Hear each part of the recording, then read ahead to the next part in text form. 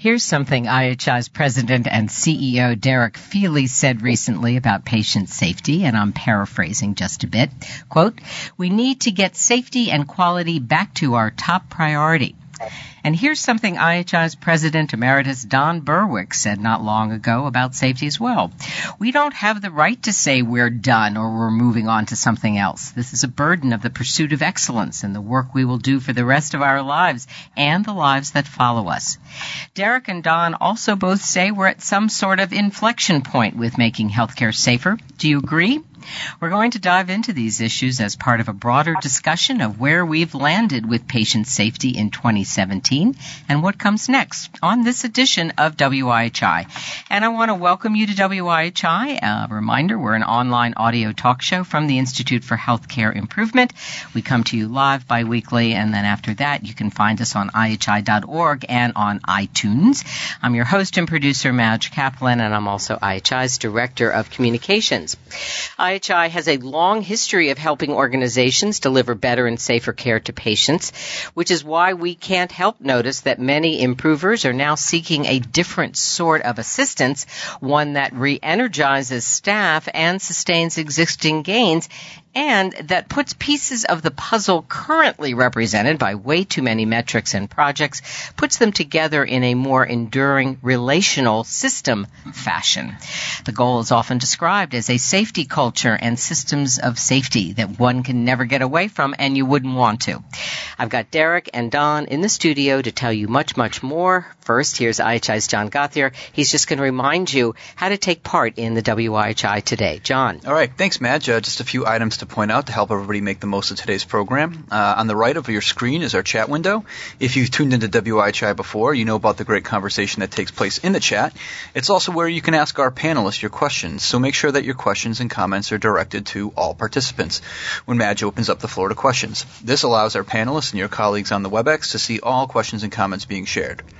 Now, there are a few ways that people have connected to WIHI today. If you're logged onto your computer and listening to WIHI by streaming audio coming through speakers or headphones, you'll see a box in the top right-hand corner labeled Audio Broadcast. If you're on a less reliable internet connection today, we recommend calling in on the phone.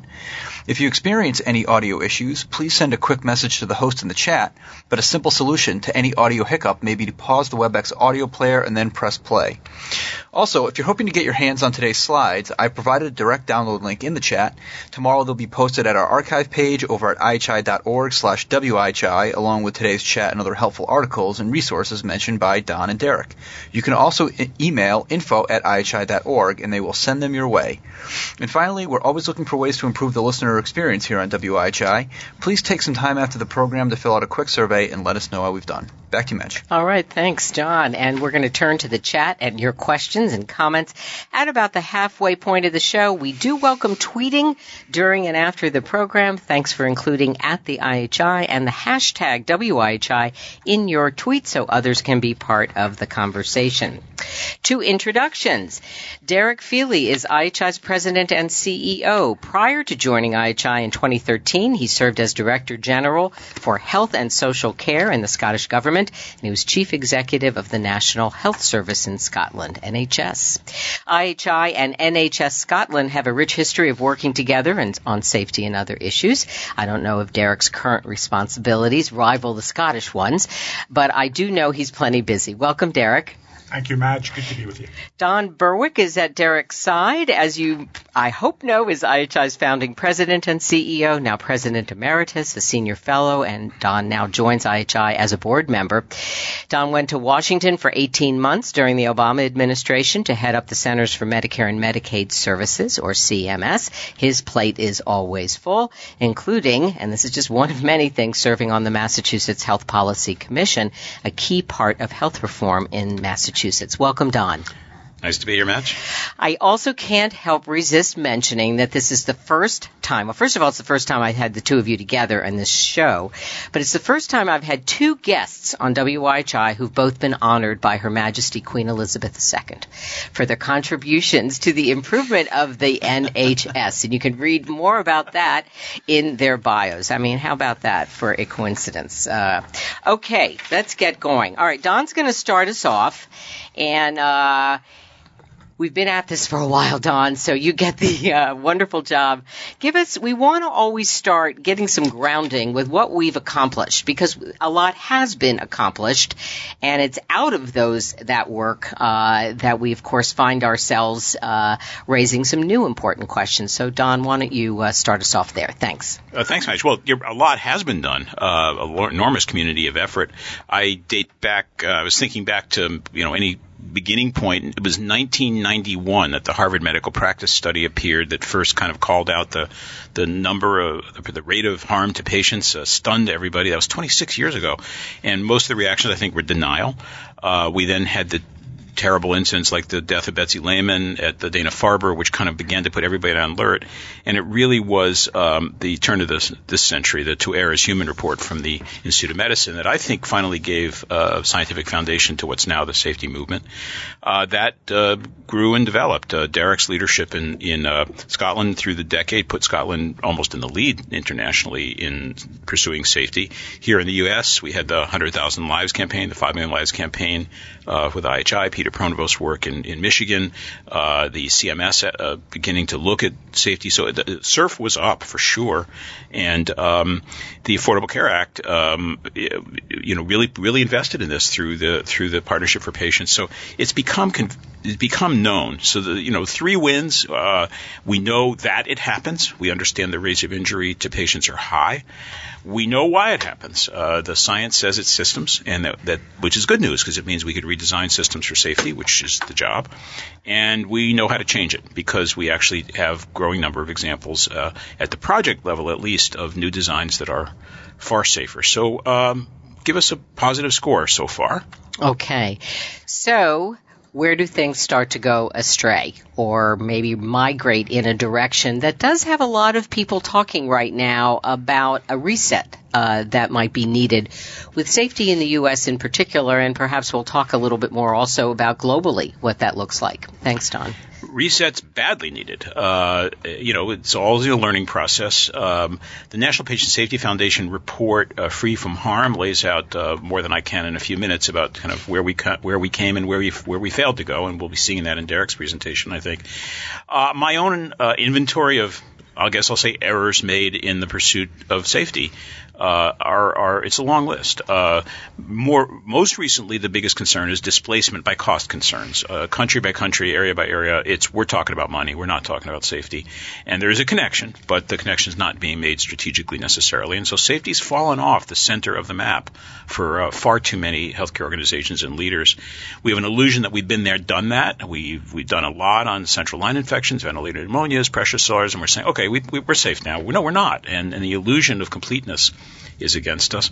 We still over-rely on incentives. I think I've written widely on this. I may be in small company, but I simply do not believe this is an issue of incentive. I think the workforce wants to be safe, and if they aren't being, it's because they cannot be. And we've got to really be systems thinkers. We have glutted ourselves with metrics. We're choking on safety metrics now, and we've got to solve that. It isn't right. It isn't helping people, and we're not displaying or using the ones we have properly. We separated safety from quality. I'm worried about that. I may be in small company, but they're not two topics. They're the same topic. When you say safety and quality, it's like saying apples and fruit. Quality is fruit. It's all the components of what makes things good, one of which is safety. But to say we have a safety department and a quality department, which some places do, it's a structural mistake. It's an intellectual mistake, and it divides the energy that we need united. We remain systems illiterate too much. That's a word that's pretty edgy, but I believe it. For example, one of the systems principles is the defects of hindsight bias. You look at the event and you say, well, now I know the cause because it was the thing before the event. No, it wasn't. The event's it's coming out of a system of errors, and we're too simplistic. I think the academic community has frankly not stepped up. We have too much critique and kind of whistleblowing on the academic side, and we haven't developed the sciences the way they need, and I really think it's been a problem. And we need to bring science back to the safety pursuit.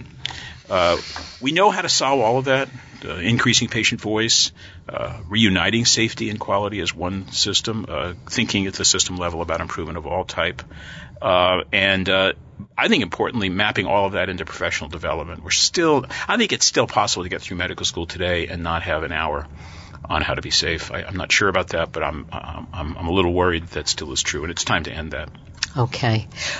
All right. Well, this is one of your many opportunities. Thank you, Don. Folks, to weigh in. Of course, we'll get to questions and comments at about the halfway point of the hour, but you just heard, you got kind of an earful there, and those are all very, very rich areas for exploration. So any comments people have, please feel free. All right, I want to turn to Derek right now. If you were fortunate enough to be at IHI's National Forum in Orlando in December, you heard Derek talk about safety, a kind of safety 2.0 or a new safety.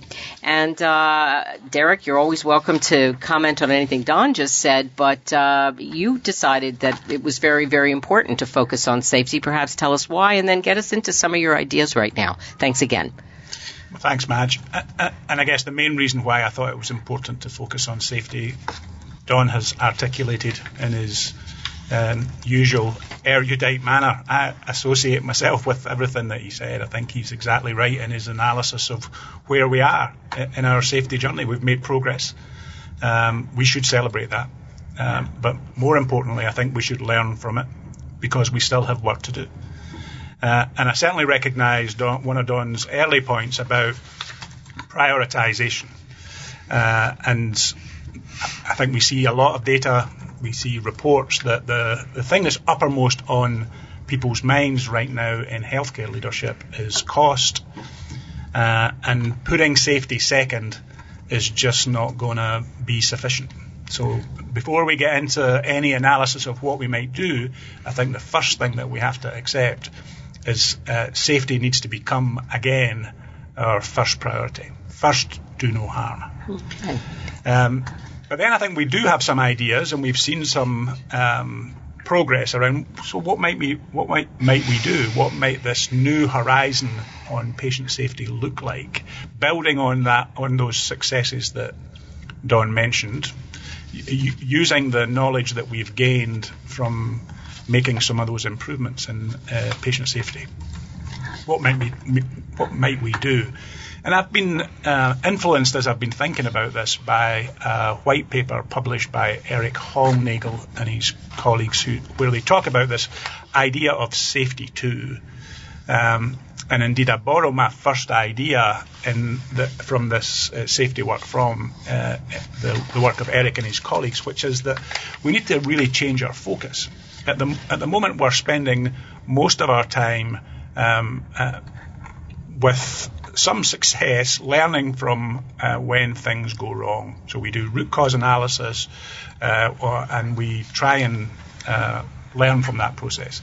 We spend almost no time at all learning from our successes. So we need to look at the whole curve, is what I'm saying. And I certainly believe that as a mea culpa here, as a former healthcare system chief executive, I spent a lot of my time at one end of the performance curve, identifying the bad apples. And with hindsight, I really wish I'd spent more time tending to the whole orchard. Because you learn something from our failures, and I'm not saying for a second that we should stop learning from what goes wrong, but we need to complement that with a much better understanding of why is it that, so often we deliver excellent care, safe care to the patients that we serve, and what can we learn from what's going right. So that's my first prompt to us, is let's start to learn from every incident, from the whole curve. And a second thing I've been talking a lot about recently is this idea that we need to be more proactive and less responsive. And I've borrowed this, you'll see through the slide, I've been looking outside healthcare for some of these solutions. And if you look at how people are thinking about evolving their safety culture in other industries, and you honestly plotted the vast majority of healthcare systems on this map, I think if we got to the middle of that progression, we'd be doing pretty well. That's where our high-performing systems might be. And that gives us room for improvement. That gives us space to get to genuinely proactive responses to safety challenges, the safety challenges that Don outlined. That gives us a real opportunity to really bake this into our systems. So that move towards proactivity, I think, is really important. My colleague Carol Harridan has a lovely way of describing this. I really like Carol's analysis here, because what she says is that at the moment we spend a lot of our time counting the number of times that people fall through the ice. And where we need to move to is measuring the thickness of the ice. So let's figure out, let's think more about risk and look ahead to some of the guidance we can give people about how to minimize that risk. So a shift to proactivity, I think, is the third thing. Is the second thing, rather. So the third thing Don already mentioned, and that's this idea of a shift from projects to safety.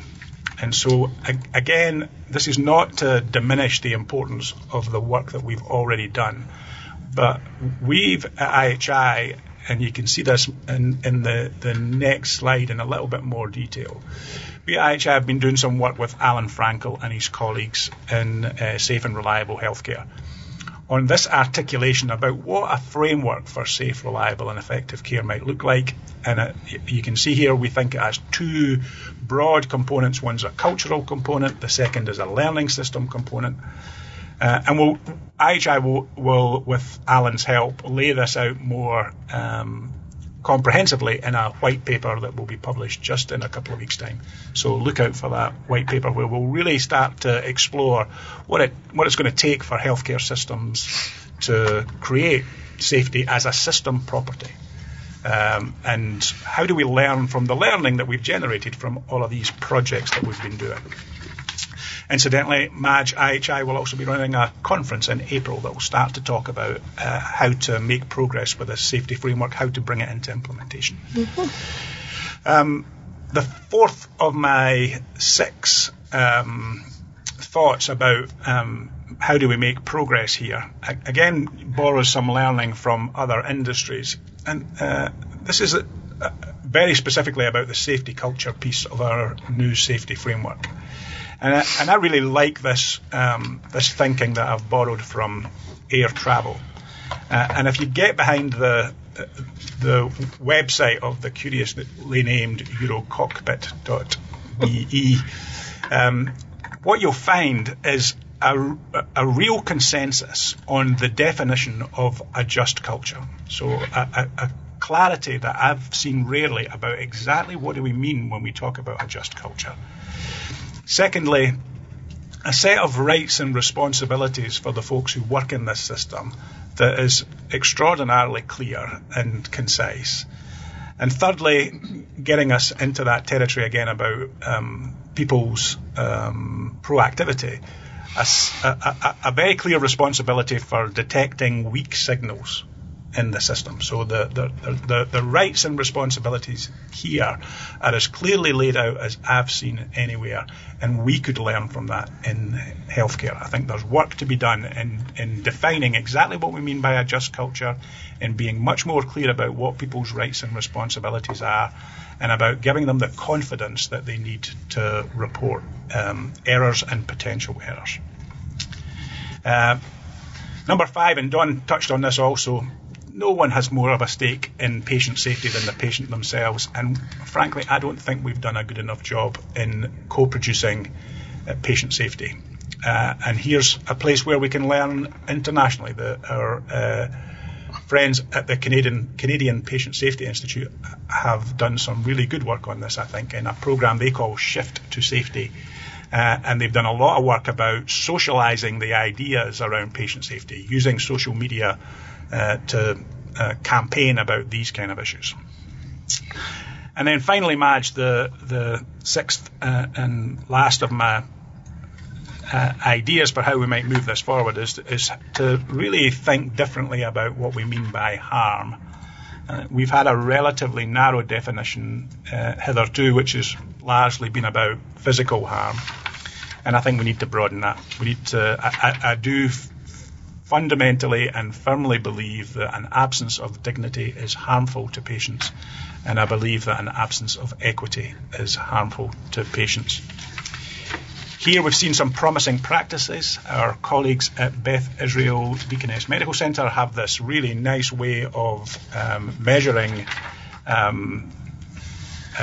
dignity or absence of dignity, and give it the same kind of prominence in their reporting as they give to incidents of physical harm.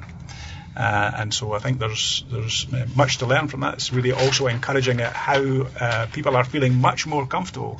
If you look at the details in the data here, much more comfortable about reporting incidents of absence of dignity. And then a really underexplored area is I think this idea that absence of equity is harmful, and it's actually quite difficult to. We can find a lot of information that shows that there is unequal treatment. But if you ask most system leaders, can they tell you about disparities in harm? The honest answer is no. And we need to do something about that. We need to do something around understanding it more deeply, and these are deep-seated, long-standing problems that have been untackled, if that's a word, for long enough, and it's time to do something about that. So here's a quick reminder, Madge, of the 6 things that I think might give us a focus for this next horizon of our patient safety work. All right. Thank you so much, Derek. And we really did think it was worth going through all these things. Great opportunity for everyone here today, whether or not you were able to first hear this stuff in Florida. And I'll just make 2 comments, then I want to hear Don's comments. One is that we'll be talking about this issue of disrespect as a form of harm, emotional harm, looking further into Beth Israel Deaconess Medical Center's program. They're clearly pioneering this work, so that'll be up on the February 9th WYHI. And also there is many more resources on IHI.org that we hope you'll explore, and we know that Vicki Minden has captured that kind of deepened some of these issues, particularly also now around equity. One thing in the planning of that February 9th WIHI I'll just share you as just a little teaser is that in looking at incidents where patients felt disrespected and poorly communicated to, or just things were sloppy, it's actually given more permission for staff to also talk about how they feel disrespected by their colleagues. So it goes all which ways in terms of this part of a safety culture.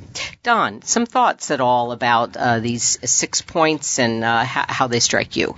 Well, as Derek has been going through them, there's some really nice stuff coming in on the chat. So let me pick it up from the point of view of some of the people listening of what they've asked, and maybe Derek will join in response.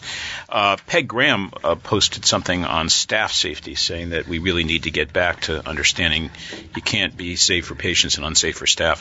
I heard that point made 25 years ago by Paul O'Neill first, who said it's just unacceptable, and I agree with that. I think it belongs on the screen. He said you can't be excellent in some things. Excellence is comprehensive or not there. Staff safety is crucial, and it's at risk. Madeline Basco asked a related question about the relationship between time and safety. Her question implies that she thinks that the pressures for productivity really are moving in against keeping us safe. And yes, they are. And there's 2 kinds of compromise when the pressure gets too tough. One is production errors for more. If I try to type on my computer keyboard at double the speed, I'll make a lot more errors than if I slow down. And the same is true in production. There comes a point at which pace and safety are not compatible. And then even more in some ways, as production pressures rise, learning investments fall in an unwise organization. And that trade-off is very, very costly. Pursuit of safety, like the pursuit of any dimension of quality, is a continuous learning process, and it takes energy.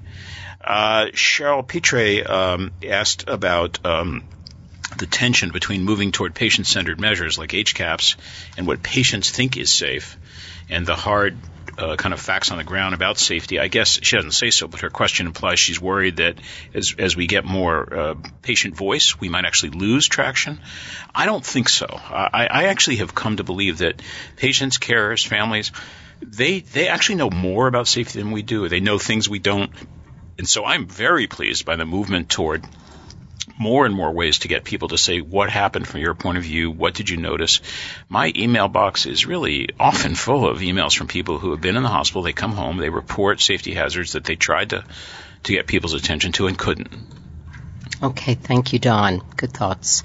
Derek, before we go to the chat, I do think it would be interesting just to hear some of your thoughts about we don't have time, of course, to go completely around the globe. IHI is working on many continents right now with various systems and countries on safety. But what would you say about Scotland? Are the improvement community there at a very, very different place around these issues, or is it very similar? No, I think if we look globally, Madge,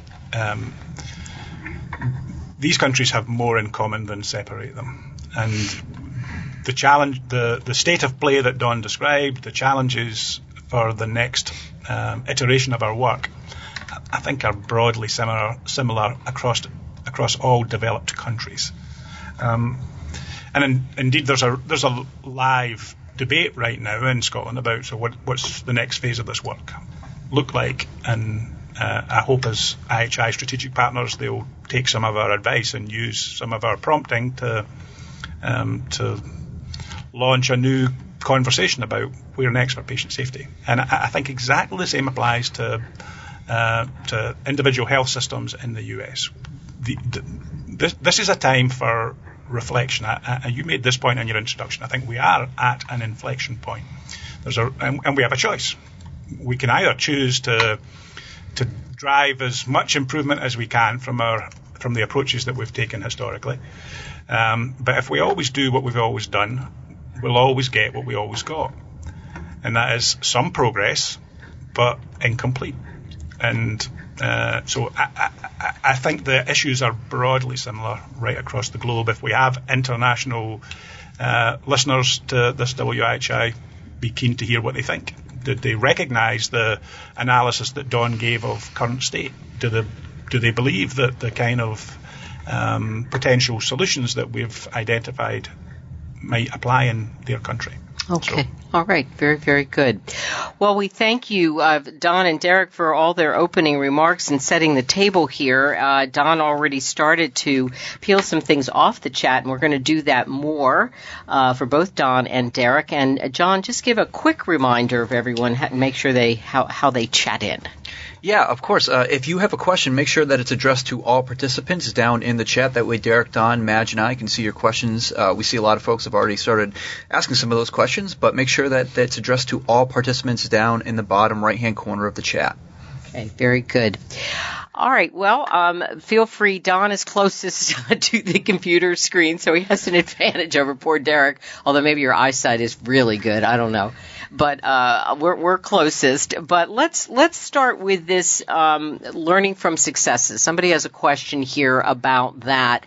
And this person, I'm going to go up a little closer. Actually, I'm going to switch my glasses in just a second. But using the principle of needing to learn from our successes, which health systems do our speakers feel best exhibit the next wave of patient safety? So you get an opportunity, if you can or want to, call out some systems or even anything promising that you've seen, names or no names, but interested kind of that whole notion of learning from successes, I think, is a provocative one. Yeah. So I guess the first thing I would say is that failure is not a prerequisite to learn. So there is an opportunity to learn from our successes. And I think most of the organizations who are deeply schooled in improvement science will recognize that chart that we saw earlier and have some antidotes to that eternal focus on the bad apple and one end of the curve. Because, as our improvement students will know, what we're trying to do through our improvement work is shift the whole curve and reduce the variation. So there are a whole host of organizations, Madge, who study deeply improvement science, who are well equipped to make this change. At the same time, they're all faced with a set of countervailing pressures that force them to that end of the curve. So and so you can't look at these kind of issues, I think, without looking at a parallel set of issues that are about how do we make it easier for people to be transparent. How do we get a picture of our whole system that's not derived from a study of only part of it? How do we create that learning system component of our new framework that makes sure that we don't reinvent the wheel every time we have an incident? So I can think of a whole host of highly developed healthcare systems who are really well poised to be able to deal with these things. I don't think that what we're suggesting is any kind of unmanageable or undoable task. It's a building on what we already know. It's I think a next phase of work, and those organisations who have invested in building quality improvement capacity, I think, will be well set to make that jump. Mm-hmm. Thanks, Don. First, looking outside healthcare for success, I'm a real fan of the work over the past 2 decades of Carl Weick, Professor Weick at the University of Michigan, and now Kathy Sutcliffe. One of the commenters put in the book Managing the Unexpected. I'll tell you, I think that should be required reading, and I think we need to understand what high reliability looks like under very stringent circumstances. One of Derek's slide showed an aircraft carrier. I mean, when you really get to know how that safety is managed at that extremely risky environment, you do see success, and we need to understand it. Around the U.S., I've got to tip my hat to a few. Cincinnati Children's Hospital Medical Center really is taking this seriously, and they're developing a cadre, especially of young people who are really, really familiar with the deep issues in safety. Kaiser Permanente, I also want to acknowledge, they use what Maureen Bizignano calls the dosing formula. This is trying to understand what everybody at every level really does need to understand, and they're not approaching it in a simple-minded way. They're really getting to the details as to what people need to know. And I'll give one other. I had the great honor of chairing a National Academy of Medicine committee on military trauma care recently, and I spent a year and a half working with colleagues who were involved in rescue of people injured in the military. It is absolutely stunning what that system has achieved, and it's been done really through the kind of high reliability, open, constant learning system that we now know is at the heart of any improvement. So I would suggest people might want to take a look there, and I can actually work with Vicki to post some articles on how military medicine under really austere and difficult positions have produced results no one ever would have thought possible. Speaking of kind of military environment, I wonder if that relates to one of the questions which has to do with how do we get away from just always viewing things retrospectively? How do we get into more real-time kind of learning and evaluation, and also, of course, prospective? I don't know. Derek, start with you. So in any examination of that aspect of what we've been talking about today, I would go to Charles Vincent's work. I think Charles has done a really nice job of articulating how we can move from simply asking, were we safe yesterday, to asking, are we safe today, and will we be safe tomorrow? And a lot of these new approaches that you see around safety huddles and bringing people together to take not just a retrospective but a prospective look at will we be safe, are showing promising results as part of the route map towards higher reliability. Okay. Who is Charles Vincent? So Charles Vincent is a UK academic. Okay. And really has done a lot of work with René Amelberti, who's another fantastic thinker on this kind of work. But there's again, I'm sure Vicki will be able to find it. Yeah. There's a Health Foundation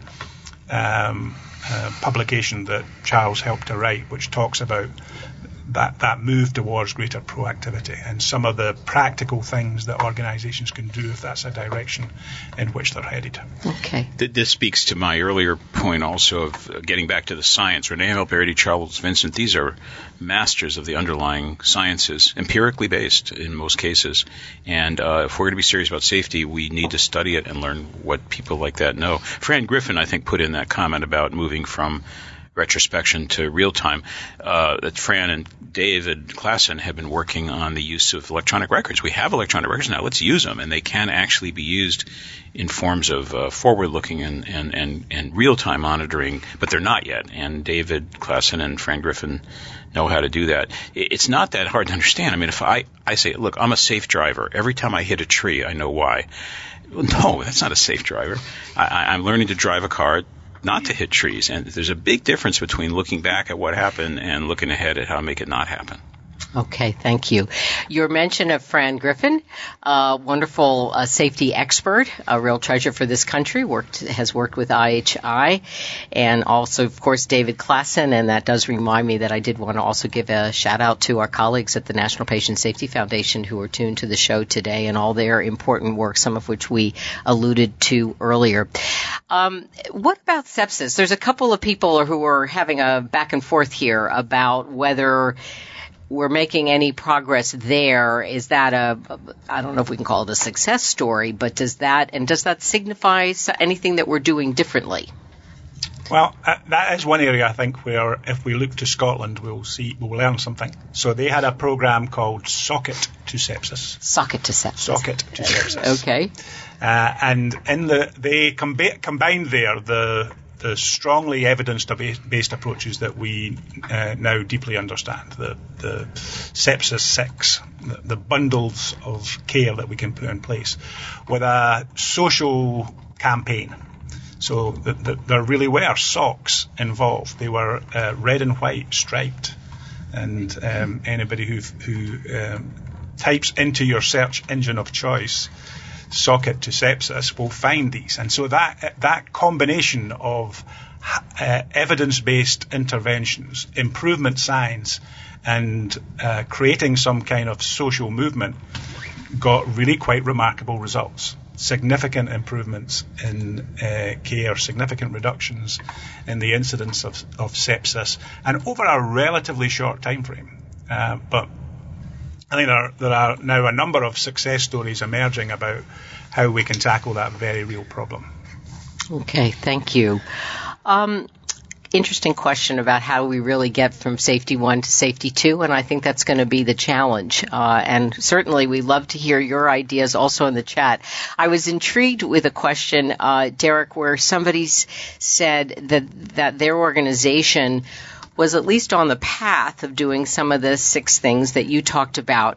This person wondered, is there any, really disruptive, if you really wanted to kind of get everybody's attention in some way, or a sort of disruptive innovation? I don't want to put anyone on the spot here, but is there anything that occurs to either one of you that would sort of shake things up? Just curious.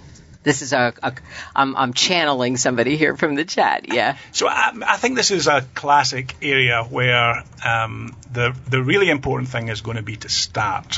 So, we could do some more analysis of whether these are exactly the right 6 things. And when I spoke at the forum, I was very upfront. This is N of 1. These are my impressions about, based on what I hear from IHI partners across the globe, what I hear from the acknowledged experts in the field, but they're one person's analysis of what it might take to move us to this new horizon. I would just pick one and get started. There's, I don't think there's any. None of this is area where we need a whole slew of creativity, new innovation. This is about applying what we know to a new set of interventions. It's about a shift in mindset, and it's about the leadership prioritization and, frankly, cultural shift in the way in which we lead safety, which I think is probably the thing that will regulate whether we're successful here or not. Mm-hmm. If we can change the culture, we've got a great chance. Mm-hmm. If we can't, we're stuck. Mm-hmm.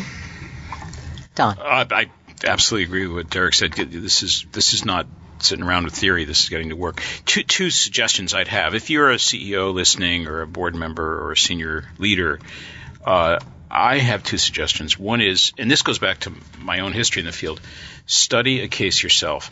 Don't delegate it. I have seen transformative thinking, tears in the eyes of executives who finally say, I'm going to find this patient who was injured to death, an infection, something that really went wrong, or now indignity, and I will not delegate the investigation. I'm going to talk with everyone, the nurses, the doctors, the patient, the family, and reconstruct it till I have the total narrative. You cannot do that and leave unchanged.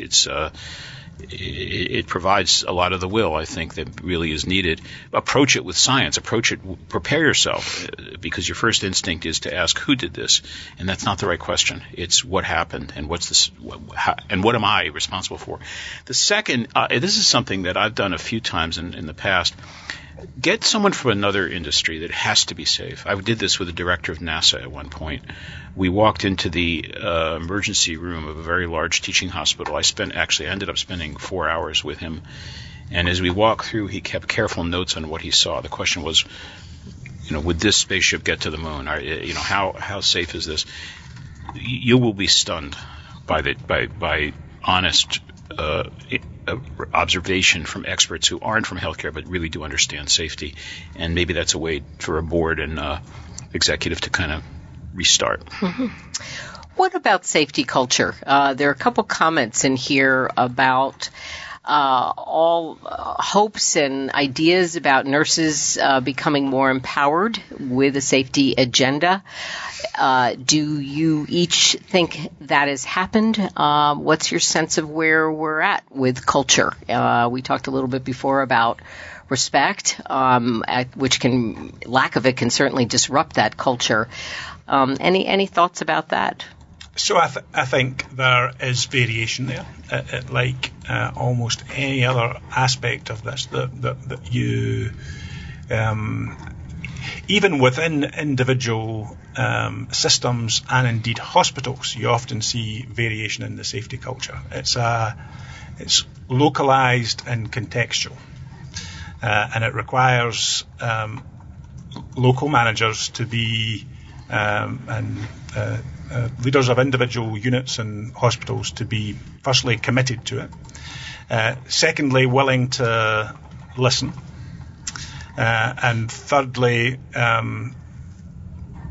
prepared to engage in a dialogue about what they hear.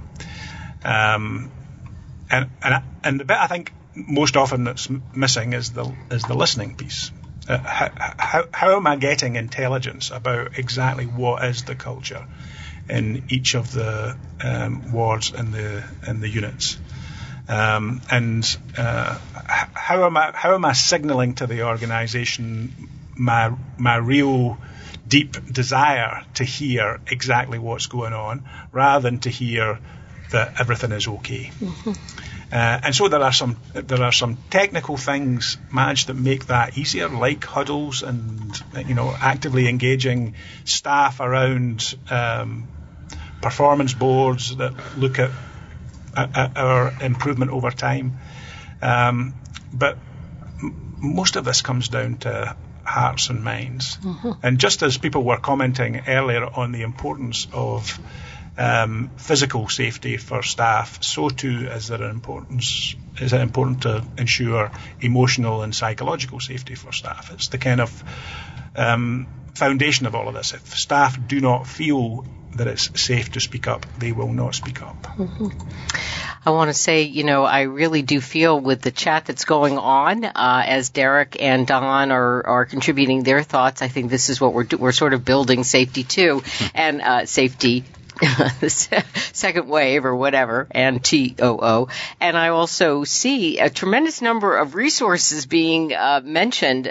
Vicki's doing an amazing job of keeping up with a lot of links, but thank you all for mentioning these things. Again, they'll be captured in a resource document that we post to our website, but you'll be prompted to download as much of this as you want when you get off today's show. I'm going to turn to you, Dawn, for a question that came up earlier. I don't know if it was repeated.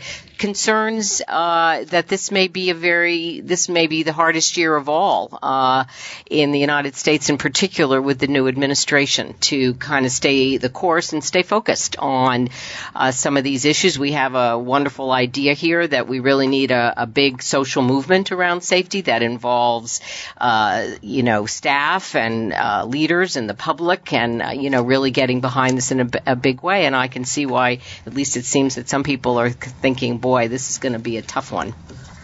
Yeah. I don't know. Nobody knows what's going to happen. I will say that federal agencies, the Department of Defense, the VA, and CMS have been real leaders for well over a decade, 2 decades, going on 2 decades in the safety movement. The VA really broke it all open years ago with Ken Kaiser's leadership.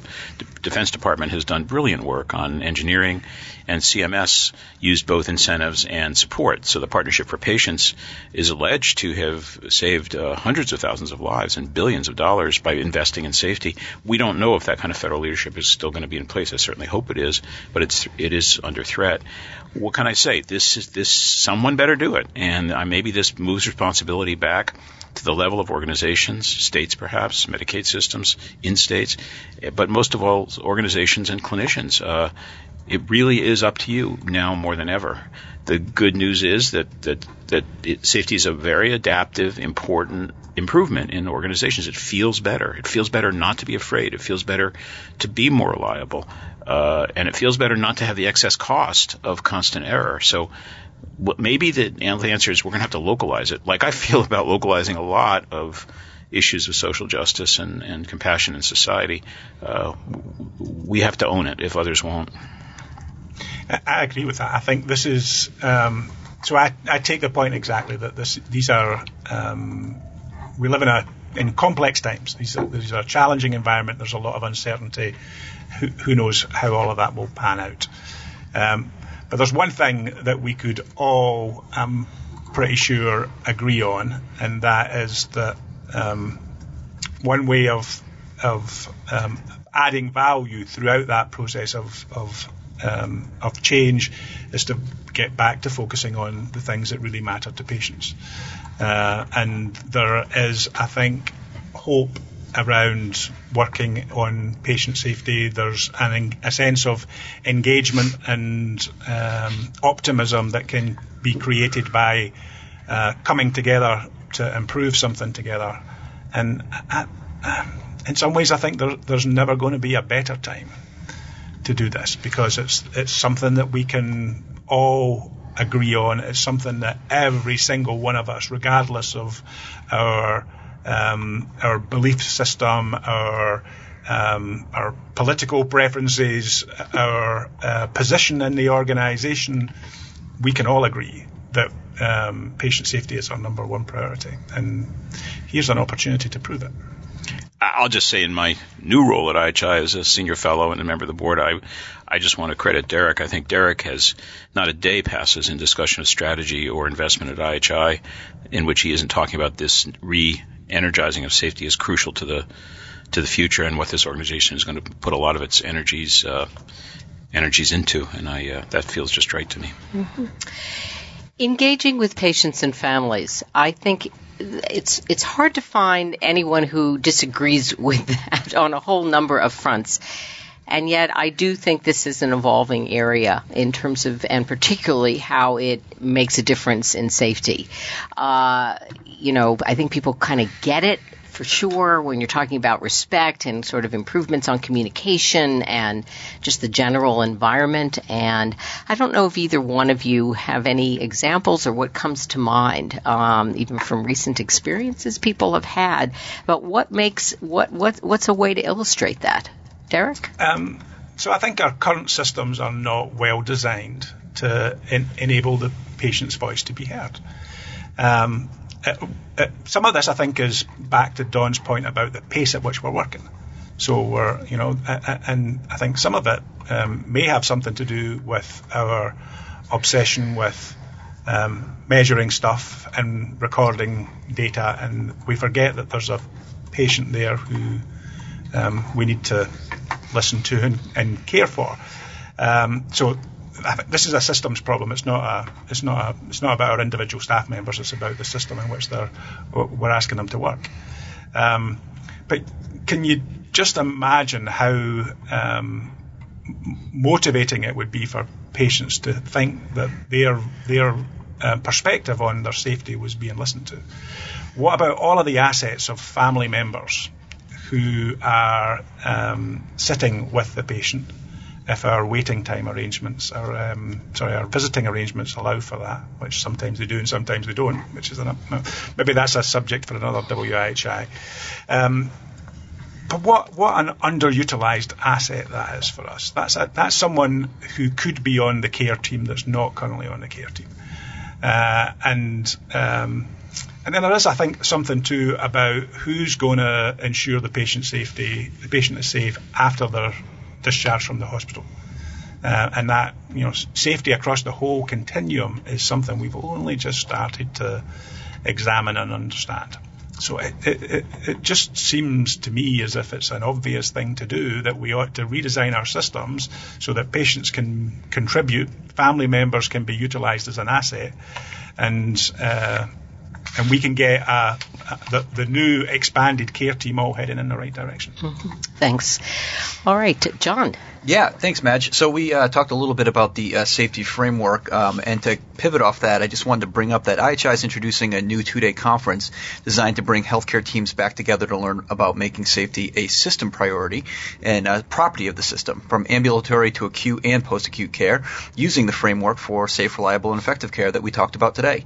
IHI has developed and honed this framework for more than 10 years with input from over 2,900 patient safety officers, many of whom learn patient safety right here at IHI, resulting in an execution strategy that can become the backbone for real transformation.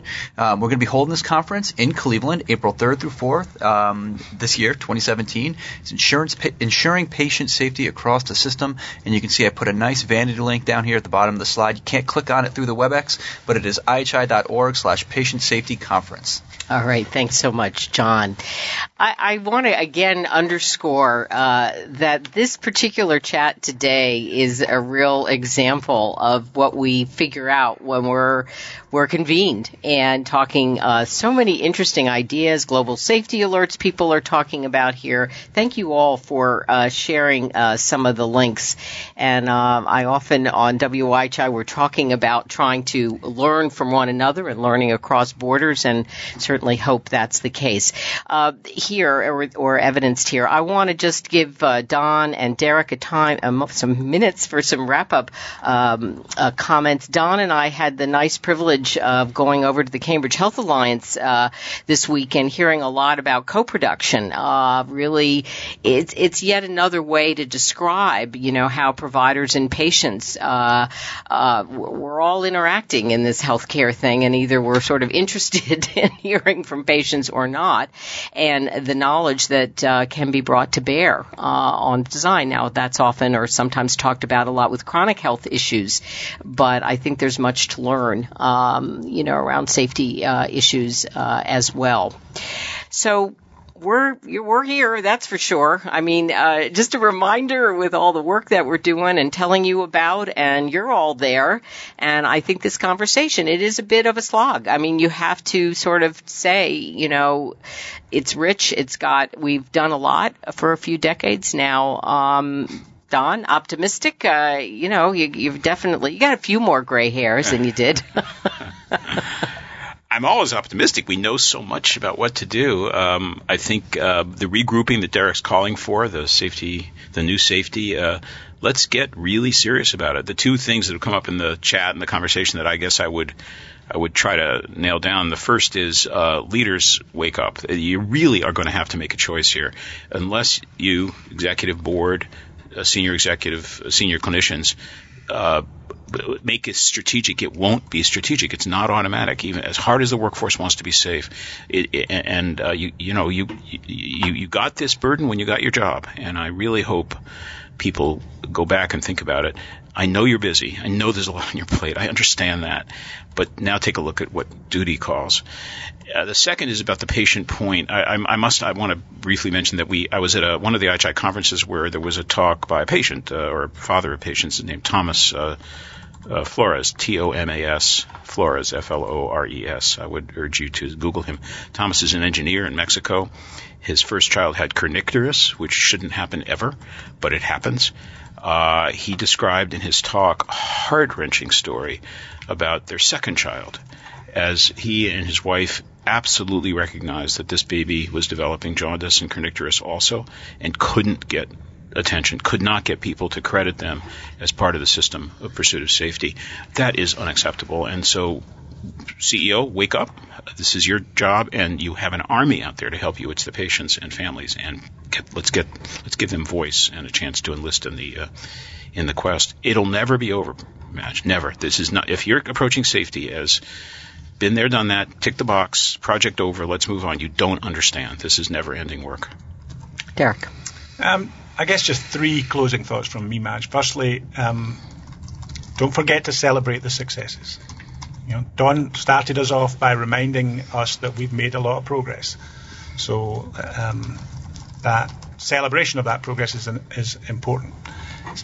Second, then we need to shift our mindset. So that's my second, I think, requirement here is this is going to require us to think differently in order to do differently.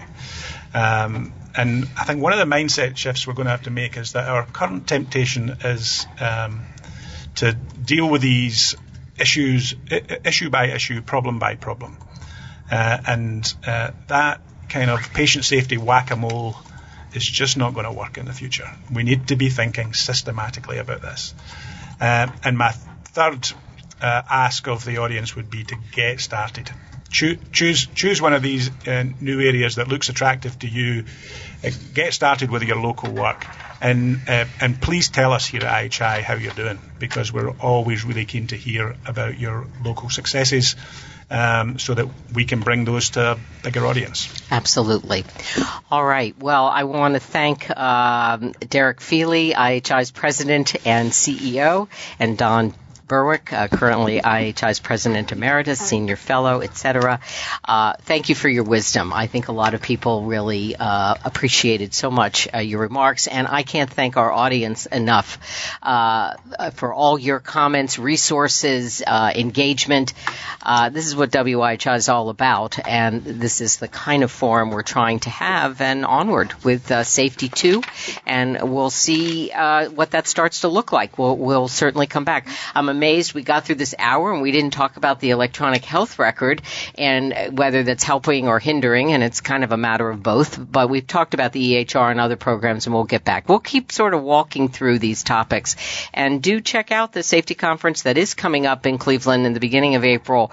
I think it's going to be an opportunity to really dive into this framework stuff. And you've got the likes of Derek's going to be there, Carol Harridan's going to be there, Alan Frankel, and others.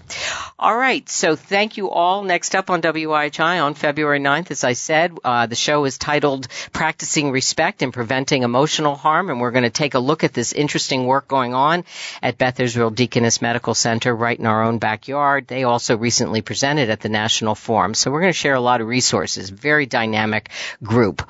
A reminder, as I've said, you can download the chat and any slides from this discussion today.